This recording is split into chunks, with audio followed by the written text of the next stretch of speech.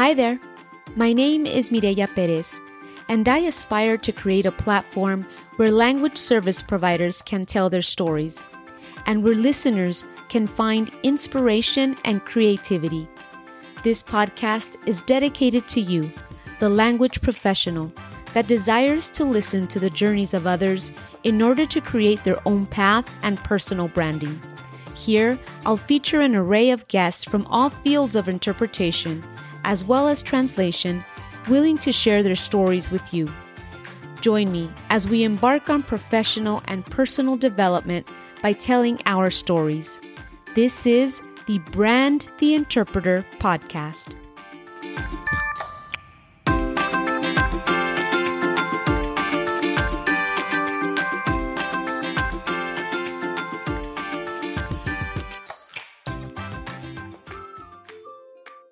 Hi there. Welcome to another episode of the Brand the Interpreter podcast, and happy November. Today is Wednesday, November 11th, and it's Veterans Day in the U.S. And so today I'd like to take a moment to thank all of our veterans for their service. I also want to thank you for joining me here today and giving me at least 1 hour of your time to listen to this episode of the podcast. As we near the closing of Season 1, I'm filled with gratitude to you, the listeners, for continuing to support the podcast and engaging with me on social media. My ultimate wish is to continue growing in order to bring you better and better content. So, suffice to say, I'm looking forward to Season 2. But today, I'm looking more forward to introducing our next guest. Today, we'll have a conversation with Catherine Allen about community interpreting. A bit of a disclaimer though, this episode was recorded earlier in the year, and so you may hear a couple of things that have since been updated or have changed. So just throwing it out there in case you come across it. All right, so let's get started. Catherine Allen is a community interpreter with over 3 decades of experience interpreting, training, and designing curricula. She is president of Interpret America, an organization dedicated to raising the profile of interpreting in the U.S. and around the world. She is lead developer and licensed trainer for the Indigenous Interpreter 60-hour training manual and workbook, and has helped embed professional interpreting into medical missions in Mexico through Rotary International projects. She taught for the Glendon College Masters in Conference Interpreting for 8 years and is currently an instructor for the University of Massachusetts Amherst Online Translation and Interpreting Certificate Program. Catherine is co-author of and licensed trainer and Trainer of Trainers trainer for the Community Interpreter International, an international textbook, and the Medical Interpreter A Foundation textbook for medical interpreting. Catherine has an MA in Translation and Interpretation from the Middlebury Institute of International Studies at Monterey. So, without further ado, here's Catherine Allen.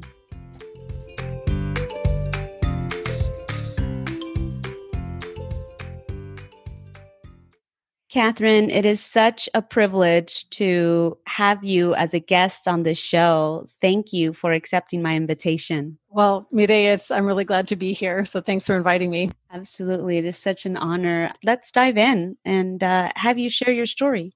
My story, I haven't shared my childhood story for a while, but I'm from the U.S. I grew up in Oregon, actually.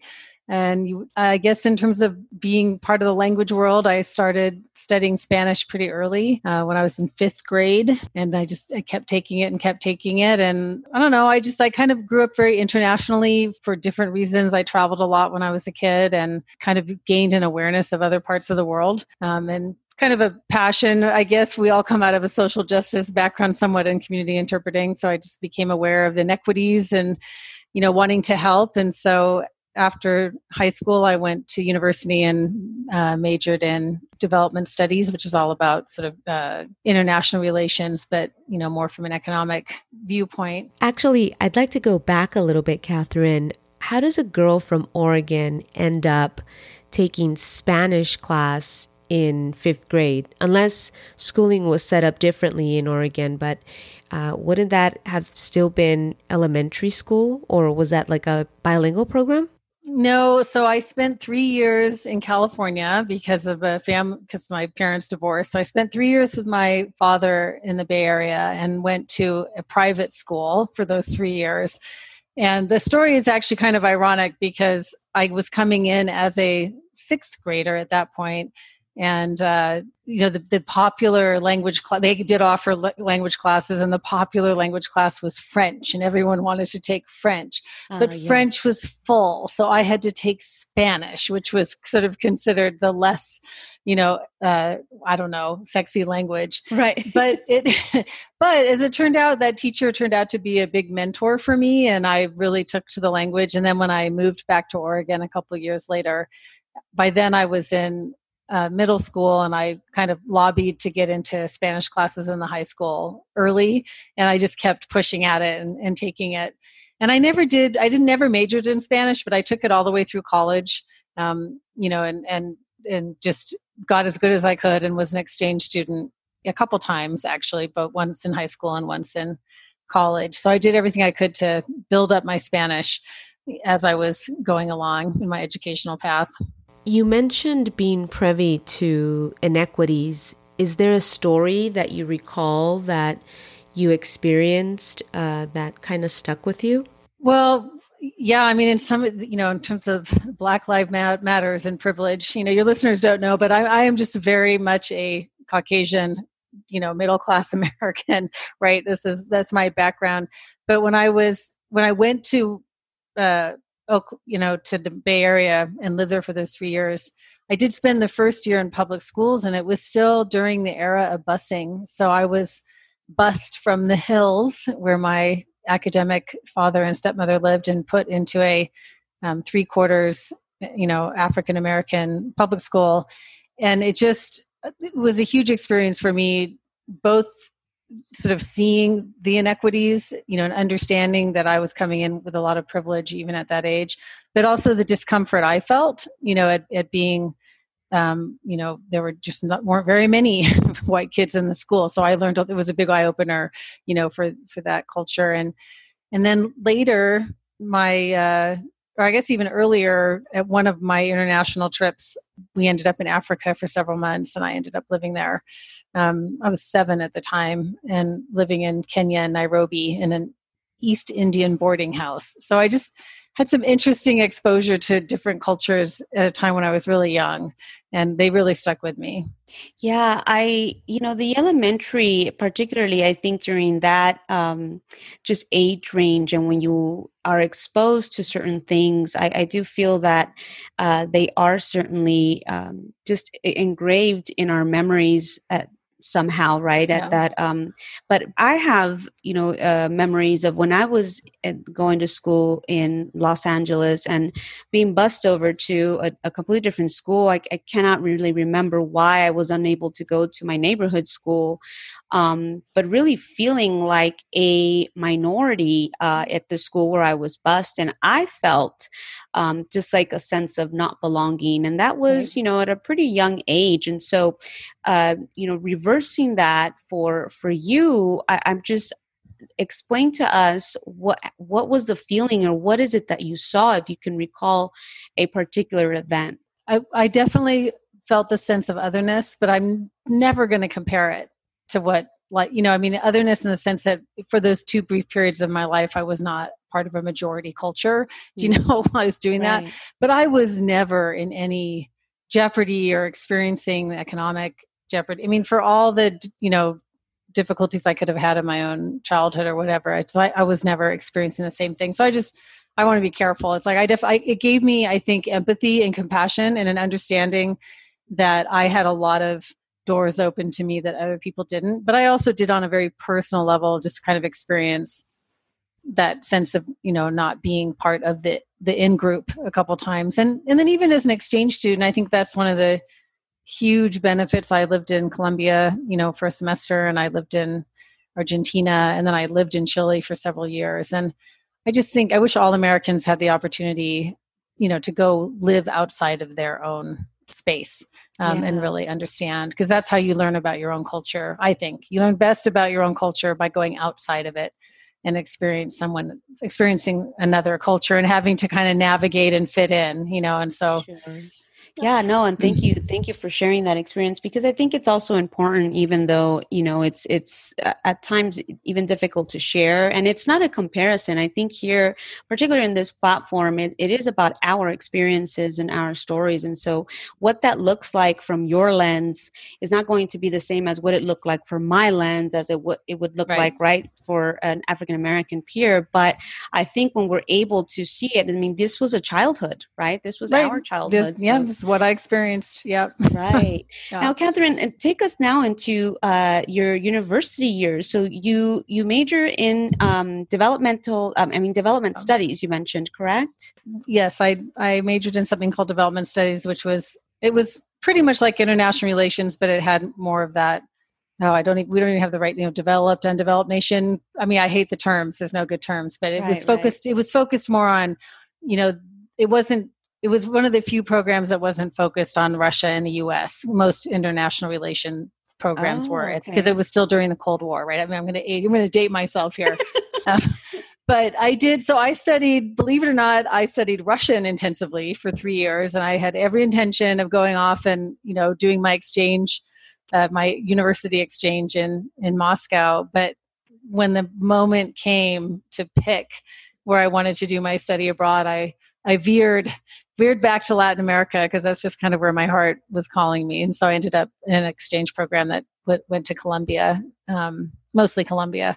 And so I kind of, that was where my focus was really in looking at development issues, especially between the US and Latin America, and kind of all the inequities and how our, cultural and political and economic structures, were interwoven. Those things that you study when you go study. Right. I mean, and then, also, I think what I find also amazing is the fact that you followed your heart, which a lot of people tend to not do, because what happens is we intellectually think, but this is what I've been studying, or, your path was supposed to be going to Moscow, but instead you end up in Latin America. How long were you out there for as an exchange student? Exchange student in college, it was just for a semester, and then about 2 years after I graduated, I went to Chile and worked in community development settings in Chile right after the Pinochet dictatorship ended. So I was there at a really interesting time, and I lived there for 2 years before coming back to the United States. And that's where I finally became fluent. I bumped my proficiency up, I think, high enough to be fluent enough to start interpreting, right? It takes a lot. And it's one of the reasons why I have a lot of compassion with all the people I train, all the different pathways we have to acquiring our languages, because I'm definitely, I worked at it, to get Spanish up to where it needed to be. It was a very long journey for me. So did you find yourself interpreting out there in that experience? That's really where I had my first, I'd say the first really major interpreting experiences I had was when I was in Chile. I was involved with these environmental efforts.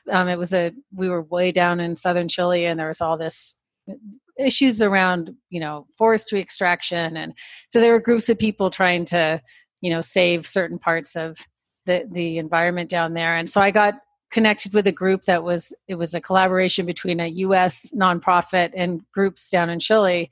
And basically nobody was bilingual. There were some partially bilingual people, but they really couldn't talk to each other very well, even though they were collaborating on some pretty big projects. And so that was when I got pulled in, and I ended up doing a lot of interpreting and translation during that time, just completely ad hoc, the way so many of us end up getting into the field. I didn't know what I was doing. I was just doing it because it was needed. So that was my first hint at this is, there's a lot to this. So, there's a need. There's definitely, and there's a need. Yeah. I mean, just that need for me, I think that was my first, sort of real, there were some big high drama moments in some of the, trips that these groups made. And, it was my first kind of real gut understanding of like, wow, it really matters to get at the root of the meaning. Like these people do not understand what's happening. Like they think they're communicating, but they're not, right? It is sort of a lot of just really seeing the cultural assumptions there were a lot of cultural assumptions I saw take place. And, it taught me a lot about that kind of, it taught me a lot about what else goes into communicating beyond just the words we're saying, right? Right. Catherine, now you come back from that experience and you're back in the States. At what point did the inspiration behind becoming a part of the language industry occur? Do you remember? Or did it just transition into that? No, I mean, I came back, I got married, I moved into the middle of nowhere in Eastern California. I live very rurally. But I moved into an area that had an explosion of immigration. It was during the 90s when the big explosion of immigration happened. And I just happened to be working in the county that had the biggest per capita growth in Latino, residents. Even though it's a tiny county, it went from like 5% to 50% over 10 years. It was really fast, the change. And so any one of us there working, who had any kind of language skill would get pulled in all the time. So I was working in mental health and social service settings, and I was being hired because I could speak Spanish. And then finally, after actually I had the birth of my first child and I was off for a while, and I just finally dawned on me that this thing that I was constantly doing on the side could be a career. And it just took me quite a while to go, duh, this could actually be a career. But it was kind of right at the beginning of when, community and healthcare and all, before when interpreting was starting to formalize. So it wasn't really a pathway that was obvious. Like the only interpreting pathway I knew was like conference interpreting at that time. Right. But believe it or not, it was a very specific moment for me. I had this very specific moment of like, this is what I want to do.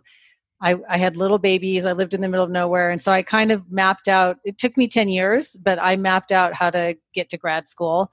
And I spent 10 years, joining professional associations, going to short course trainings, going to conferences, and like doing whatever I could to get ready to apply to grad school. Like once I knew what I wanted to do, I just, I did pivot towards it and really work towards being able to enter into the field. It was just slow. Mm-hmm. Share with us what this looked like for you, because you mentioned that you moved or were living in a very rural community, right?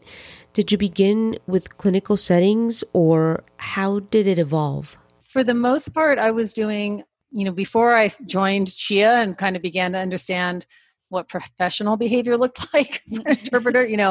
I was working in mental health. And so I ended up interpreting before I quit that job, I would interpret sort of across all of the town services and the county services.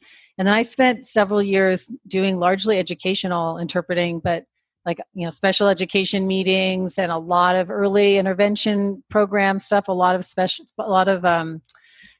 physical therapy and speech therapy sessions. I became an interpreter for the Regional Disability Center and would run through, be the person for that. So I actually just did a lot of community interpreting. I interpreted quite a bit for the health department. So it was all public health, more program kinds of things, home visits, that kind of stuff. And how did that come to be with you? Were you out there promoting your services with these entities, or were you? No, they just knew me and would call me. Yeah, no, because it's so small here. I mean, the Mammoth Lakes, which is where I was working at the time, has 5,000 people.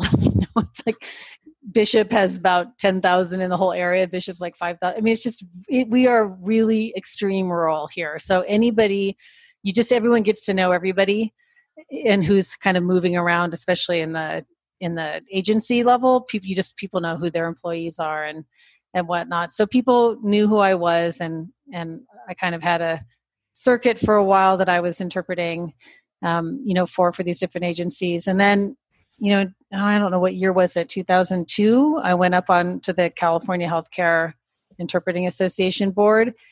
And that was right at the time when the hospitals were starting to realize that they were out of compliance with everything. And when there was kind of a explosion of need for, hospitals started to create interpreter services department. They started to understand that they needed to, be in compliance with Title VI. And I just hit that right at the right moment, because when I went up on the CHIA board, suddenly I had legitimacy just because I was on a board. It's always interesting to me how these things work. So I helped both our local hospitals, set up their interpreting services programs. And I just sort of started to move out. I was interpreting, but then I got involved in professional association work, and I started to train.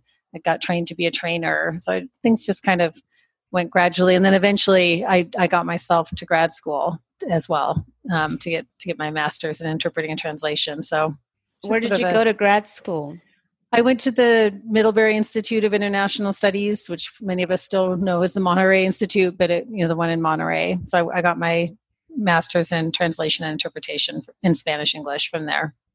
Catherine, you mentioned a key phrase just a little bit ago, and it's a title that perhaps many are not familiar with. Explain to us, or let's go ahead and get into what community interpreting is. What community interpreting is? You mean the poor stepchild? Yes, it shouldn't be, but it's well, for me, community interpreting is the largest specialization in the country and probably the world by numbers for sure. But basically, community interpreting is the interpreting that is, immigrant facing, right? It's the interpreting that is providing language access to our immigrant communities across the country. So it's interpreting that's happening in the schools, in healthcare settings, and yes, healthcare is part of community interpreting. It's the umbrella term. Social services, any kind of sort of service-based where you're trying to provide access. In this country, legal interpreting is a separate specialization and is governed by different ethics. But it's still, legal interpreting also is serving the immigrant community, to provide access to justice. But community interpreting is basically all the services, right? Yeah, and you mentioned something important too. So legal interpreting, just to clarify to those listening, that requires certification, correct? Court interpreting does, right? So legal interpreting is a broad field that encompasses interpreting that happens both inside and outside of the court. So think jail visits and attorney-client meetings and private investigation, and there's many, many different arms of law enforcement that are outside of a courtroom, and that's all legal. And then I think what most of us think of when we hear legal interpreting are court interpreters. To interpret inside a court in front of a judge, you are supposed to be certified or qualified provision, in some way, because there's obviously not a certification test for all the language pairs that are out there. But there are, pretty much across the country, there's infrastructure now that, you need to have passed some kind of certification test or a qualifying process, to be interpreting in a courtroom. Whether or not they're hiring certified legal interpreters, outside of the courtroom is a little bit, they should be, but are they? Often right. I think many different kinds of interpreters interpret in those settings. A really good example kind of a mixed area in California is workers' comp interpreting. Definitely legal, but there's a lot of medical in there. And that is the only area in our state that's governed by the California state legislature, and you have to be either court certified or medical certified, supposedly, to receive those appointments. And you just mentioned another key thing that I was about to ask. What about now for medical interpreting? Does that require certification?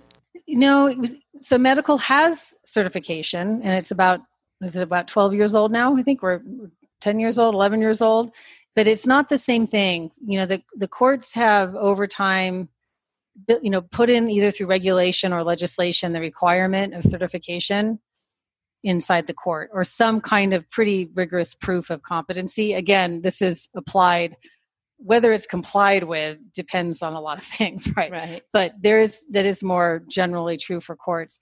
In medical, we have certification, because there are two different bodies that created certification efforts a decade ago.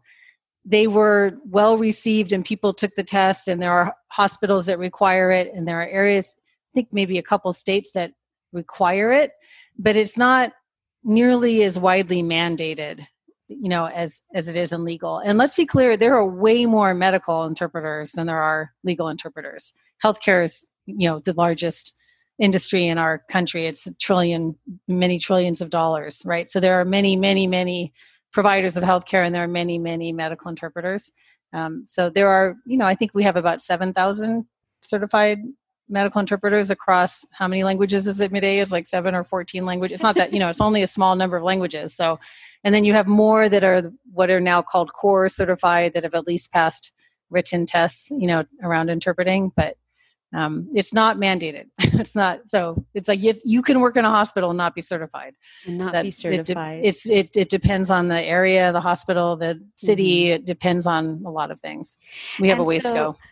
Yes. Then the next question for you is, if I wanted to come in and work in a K through 12 district or just a school district at all.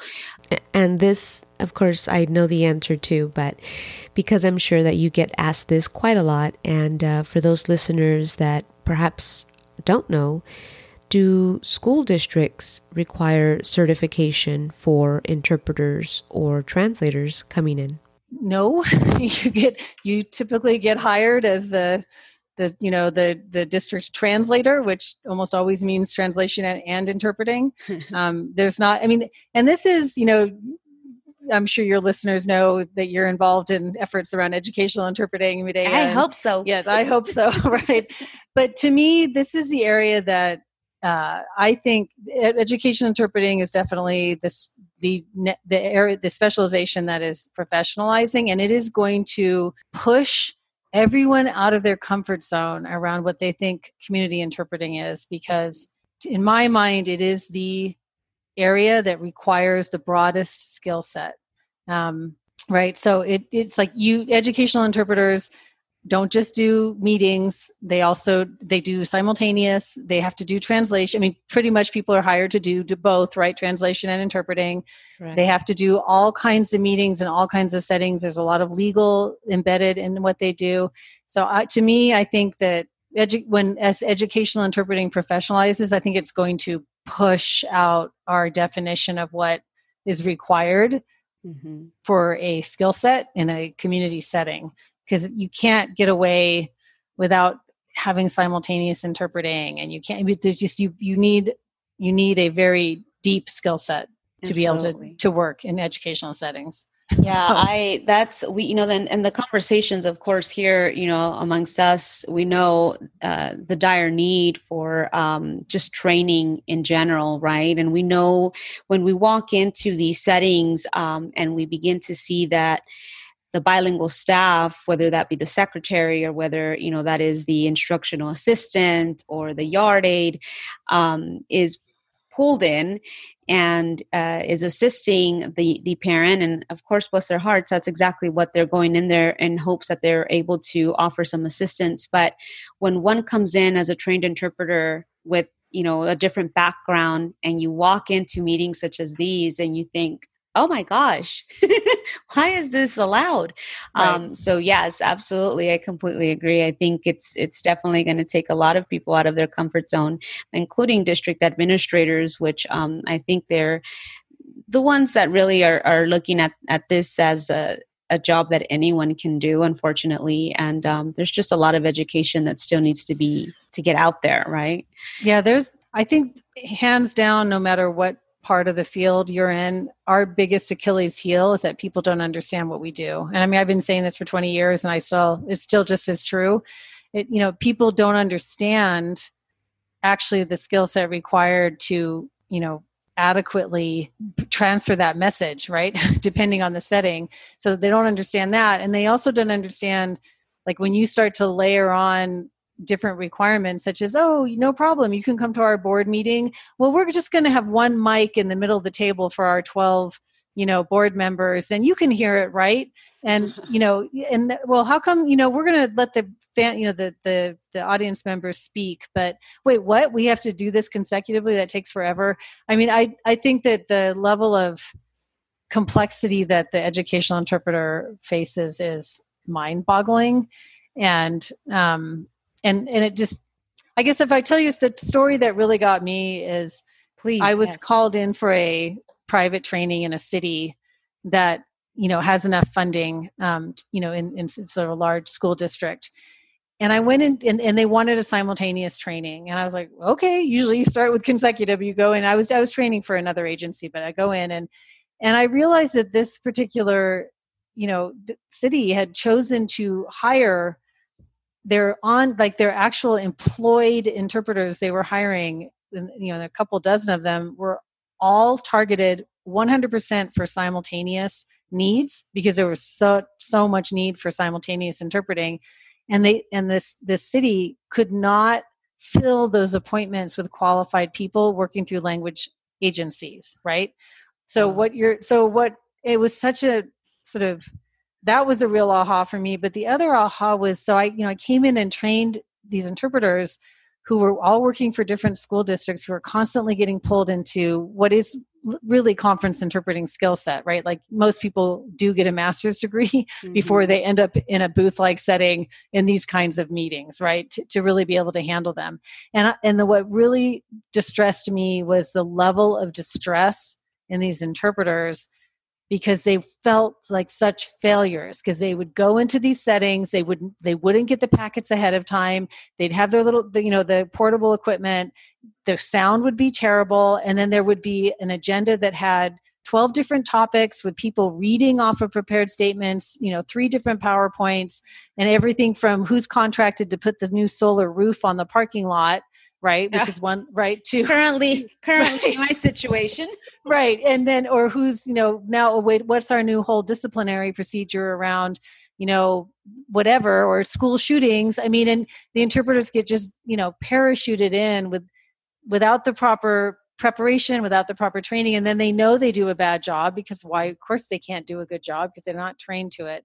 And it just, actually, that is part of what pushes me around the efforts around educational interpreting, is wanting to improve that for the thousands of educational interpreters who are just being put in that position day after day and being asked to do something that they actually can't do through no fault of their own, and then being judged for it and feeling like a failure. And it just kills me. So. Yeah, no, I could not agree with you anymore. I think it's definitely a topic all in itself that, deserves just a couple of podcast episodes so we can throw those out there. But I did want to give our listeners, just a gist of what that is and what your efforts have been, really, because that's really how our worlds collided, which was at the Interpreters and Translators Conference out in the Orange County Office of Education in Orange County, California. And, the efforts that Natalia Barca is just putting together, to be able to assist with the professionalization of interpreters in education. I think, it's definitely a story to be told all in itself. And we've got a long road ahead of us, and a lot of work. It'd be, I think, beautiful if anyone out there has ever seen or heard of a study that's been conducted on, trained interpreters in education, and just the variety of different types of interpreting and assignments that one has to carry out. I think, that would definitely put us somewhere in the map, at least, right. to be believed. Catherine, what would you say is what people often get wrong about community interpreting? Kind of segueing from what we were just talking about, I think even inside the profession, although I think it's getting better, people see it as entry level, the easier place. You don't need as much of a skill set. Oh, you just need to be kind of bilingual. I think people view it, because it is not as structured and professionalized yet. People mistakenly equate that with, oh, it's not as hard. But I actually think there are many ways that community interpreting can be the hardest place to be interpreting, because of the huge diversity and variety of settings you find yourself in, and the constant decision making you have to make about how to stay within a professional role. So it's highly complex. The services that are being provided have no equivalent in the countries of the people they're interpreting. For the immigrant side that they're interpreting for, often there's just a complete disconnect of shared knowledge.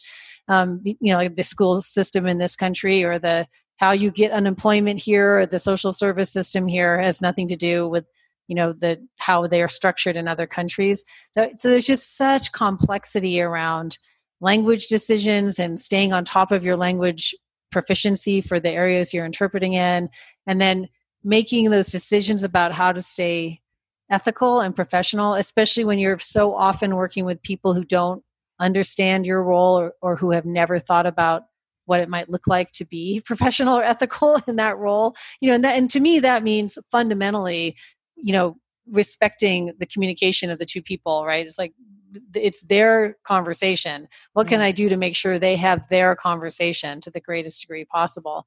And that's a complicated thing to do. And so Absolutely. I think that's what inside and outside of the profession, I think that's what people get wrong. And, I think community interpreting has contributed hugely to our understanding of communication inside the interpreting profession. And I think that's beginning to be seen better now by other areas of our field.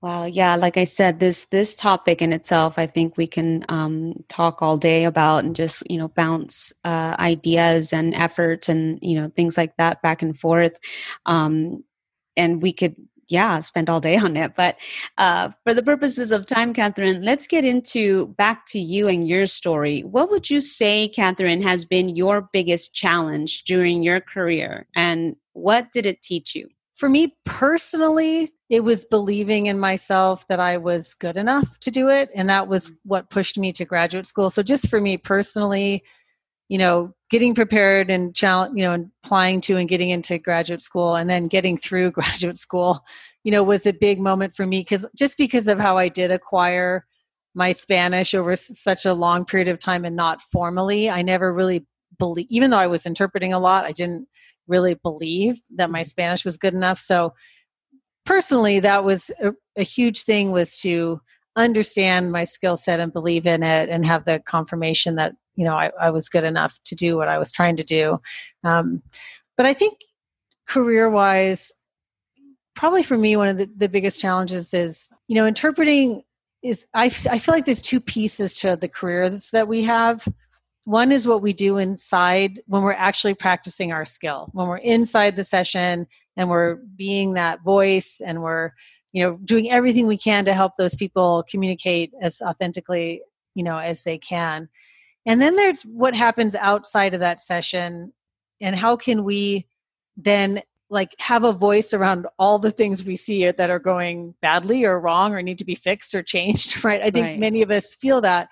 And so it took me quite a while to understand that I could do both, and that I was allowed to have a voice about my profession and about the workplaces I worked in, which is ultimately what drove me into professional association involvement and being on boards, and then ultimately to founding Interpret America, which was our own, my own sort of platform for advocating for our own profession. And I just think, I don't know if that's everyone's challenge, but I do know that I think interpreters struggle with trying to find that pride in what they're doing, but our voices are so muted. Like, we're not allowed to have our own voice in what we actually do when we're doing it. And so then when you walk out that door and it's like, that was a train wreck, or, oh my God, how can this be happening? Where do we take that? And it took me a long time to balance those two things out. Does that count? Does that help? Absolutely. No, absolutely. That makes total sense. I totally get it.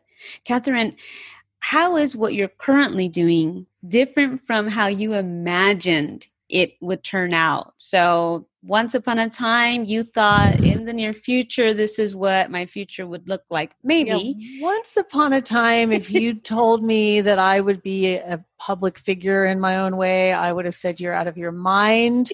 Don't put me in front of people ever. I just want to be in the background. Not ever, was never on my to-do list. So, I don't think I expected, I could see training and teaching, but I don't think I expected to end up being such a public speaker. That was not something I expected. And yet it's brought so many opportunities, correct? Mm-hmm. Yes, it has. Yeah. You learn, again, I say it so much that people probably just roll their eyes, but there's just, if you want to sort of boost yourself and elevate yourself, raise your hand inside some kind of effort that's happening inside the field, whether it's a professional organization or something else, because that's how you can start to boost your career, right? So, the first time I raised my hand to be on a committee, and the first time I said, well, maybe I'll try to do this presentation. My very first presentation was at an ATA conference on interpreting in rural areas, and it's hysterical if I were to ever go back and show it to you. But I met the president of CHIA. She came to my session and she said, come to the CHIA conference. And then she said, come be on our board, right? So that was one single act of having the courage to put in a session to present when I was terrified, actually just opened a million doors for me. And I've seen that happen for people over and over. So that's so great. Yeah, I don't That's know. so inspiring too, because I've had other guests on the show that have recommended joining professional associations, and so just like you just mentioned now, even if there's efforts out there that are, trying to be started, just becoming a part of that, right? Yep. It's a relationship-based profession, right? It's not, because people don't know what we do. And so because they're not sure of what we do, and there's no way to, it's like, I have no idea. Like, if I don't know Mireya and I don't know personally what she's like, I don't really know if she's a good interpreter. Is she going to be good? Right. And so because, we don't have that way to say, I'm an RN, I'm an MD, I'm a teacher, like everybody from language companies to our clients to between ourselves, like it's interracial. It's, it's all about relationships. And I think that's why people recommend it so much. It's like when people see you and know you and get a sense of you, then then you're going to get recommended and you're going to start to meet people. And I love that is how it works, right? Yeah, I really do. And I think that I've been, just so secluded in these last few years and trying to develop, systems and procedures in the organization where I'm currently at, that I completely and have absolutely, I will admit, shamefully, not been putting myself into these, positions such as becoming parts of organizations. I promise that has already changed, but it's just in the aspect of relationship building, just like you just said. It just, for me, I think it's just filled me, particularly during these times where a lot of us can be extremely isolated, and just being able to have that networking opportunity with others and, sharing our stories with one another. It's made a world of a difference for me. So thanks for sharing that and bringing that out, because we've heard it over and over again and again that joining a professional association is a definite must, in our field. And so if it didn't sink in episodes prior about its importance, then perhaps this time it will. Catherine, has there been a work-related moment in your life that has inspired you or left a lasting impression that you'd like to share here with us? Well, there's been a lot, right? But I think I'll share. I'll share one that I don't usually share because it's a little bit outside of the community level. But I spent that time down in Chile, connected with environmental organizations, and that led to me volunteering services at an international rainforest conservation conference that was put together. And it's just classic. It's like they spent thousands and thousands of dollars to bring, people from 7 countries to do a working conference to try and save the world's remaining rainforests, right? And they had volunteer interpreters it was insane, right? Oh, so that was my first experience of like, But one of the women that came was an indigenous leader of the Mapuche, from down in southern Chile. Her name was Teresa Panchilla.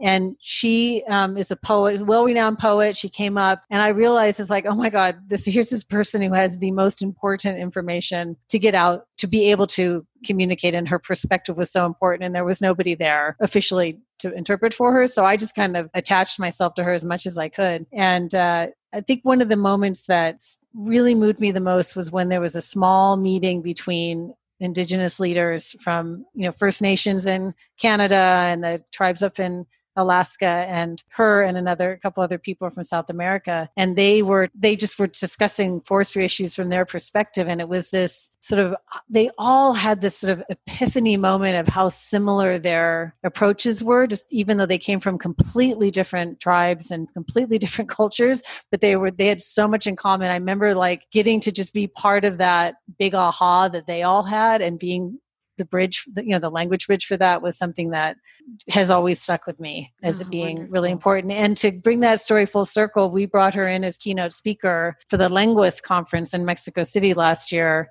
in the International Year of Indigenous Languages from the United Nations, which is now the International Decade. But she came in and was our keynote speaker. We invited her and brought her up. And I just felt a lot of satisfaction to, go from being a volunteer interpreter who had no idea what she was doing to being able to invite her and fund her appearance at a conference, 20 years later, or whatever it was, 15 years later.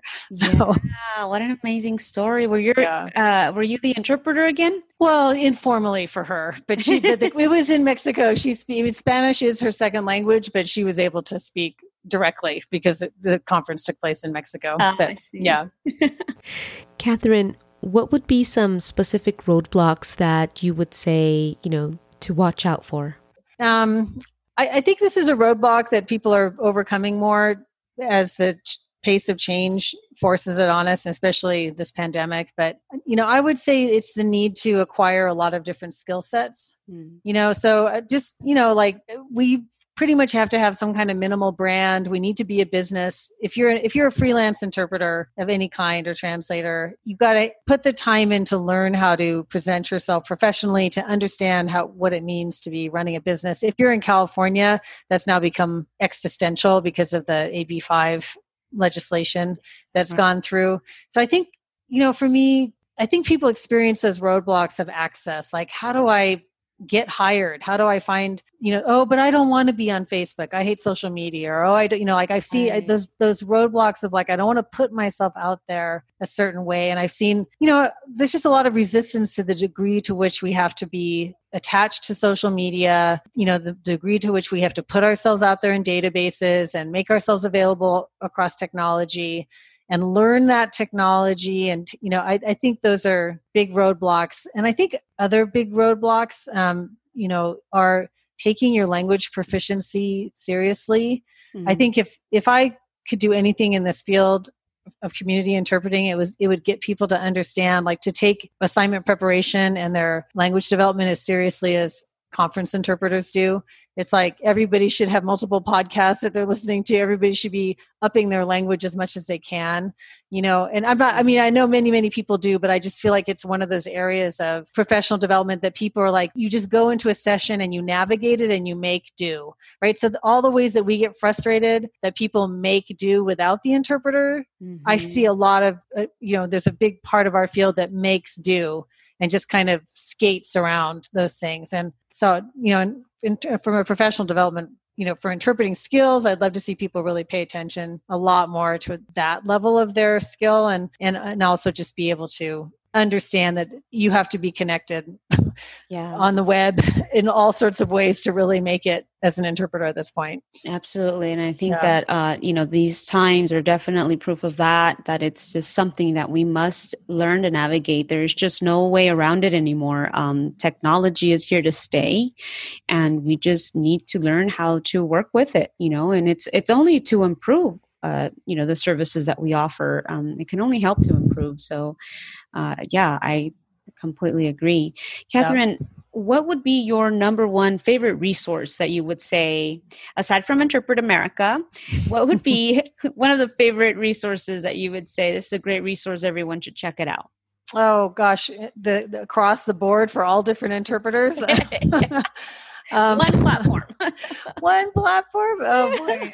I don't know. I guess, I don't really have one resource because I think the point is there are so many. Yes, thankfully, yes. So I would take a different approach and say, whatever field you're in, find one or two resources and you will have there is a professional association somewhere near you. There's a Facebook page that you can search. There are LinkedIn is unbelievable in terms of how much information. Probably LinkedIn, if you wanted to just go and find information about our field across the world, Mm-hmm. I would go to LinkedIn or Twitter, because you do those hashtag searches and you just find so much. So if you're right, so I would, and then once you get overwhelmed with how much is out there, then I would recommend pick one or two things that can help you learn more and stick with it for a while, and then go to the next thing, right? Just do it step by step. I love that. No, that's so true. I think, and I've seen more and more as well, recommendations from others in the field,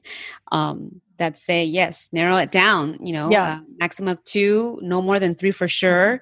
And just really focus on, if we're talking social media platforms, just really focus on, not just getting information, but pushing information out. So, right. Excellent and advice. Be aware. I mean, to me, I think it's a mix of like, don't tunnel vision yourself and not be aware that there's a big profession out there. Like, know that there's a big profession out there, and that there's the resources that you are looking for may already exist if you can move out of your particular area. But don't try and become an expert on everything and be have the fire hose on your face all the time either. I remember one person who had this habit that I, as a freelancer, and you might be able to do this in some ways as an employee, who used to say on Friday, that they spent at least an hour every Friday just going on the web and reading stuff. Like they just had one time a week dedicated to reading stuff or looking at resources. And I've always remembered that, because I thought, that's a really good way to do it. Yeah.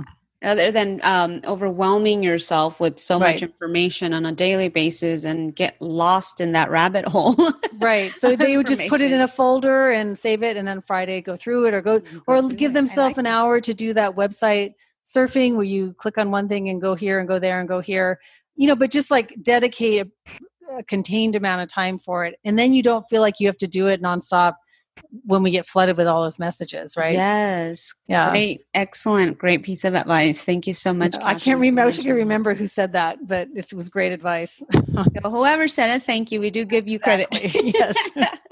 Catherine, what new or future project are you currently working on that you'd like to share? What new? Well, the project that we've been working on so some of you may, through Interpret America, we held kind of this early summit around COVID, during the pandemic. And one of the things we committed to was launching a platform called remoteinterpreting.info. And we are, even though it's taken us many weeks longer than we wanted, we are looking to launch that in the next few weeks. And the idea would be that there would be just a lot of generic information around remote interpreting for clients and for interpreters, like where to start, where to go, where to start getting information. So we've actually been working on that pretty hard, but it takes quite a bit to launch a website. So that would be one thing. And then, gosh, in some ways, I think, that many of you know that Interpret America has gone through some changes because my co-president had to step down because he took another position in the field. So I'm in a moment of reflection, Medea. Yes. I'm not quite ready yet to say what I'm going to do, because I don't really know fully yet. I'm still doing a lot of evaluating, like what are next steps. So whatever stay that tuned. May be, yes, absolutely. I was going to say, whatever that may be, I'm sure it's going to be nothing but great stuff, new and exciting things, and absolutely resourceful and relatable things that you are always putting out there for the interpreting community. So I'm super excited for when you get your aha moment and then you launch it and throw it out there. I'm excited for that surprise. Thank you. I appreciate that. Catherine, I just want to take the opportunity to once again thank you for having accepted my invitation to come on the podcast and sharing your story. But before we go, where can our listeners find out more about you and the work that you do? You still find me on Interpret America. It's the easiest way, just interpretamerica.com, and you can contact me straight off the website. That's the easiest way to find me. Wonderful. Is there any associations that you would like to mention? Any recruitments you would like to do? I would want to remind those of you who are concerned about what's happening with the AB5 bill, which is a bill in California, which basically is going to make interpreters employees of everyone, unless we can get an exemption on this bill. And so there is a coalition of practicing interpreters and translators called COPTIC in California. So COPITC. And we've been working hard to try and get that language fixed, because there is a fix-it bill that's kind of taking shape.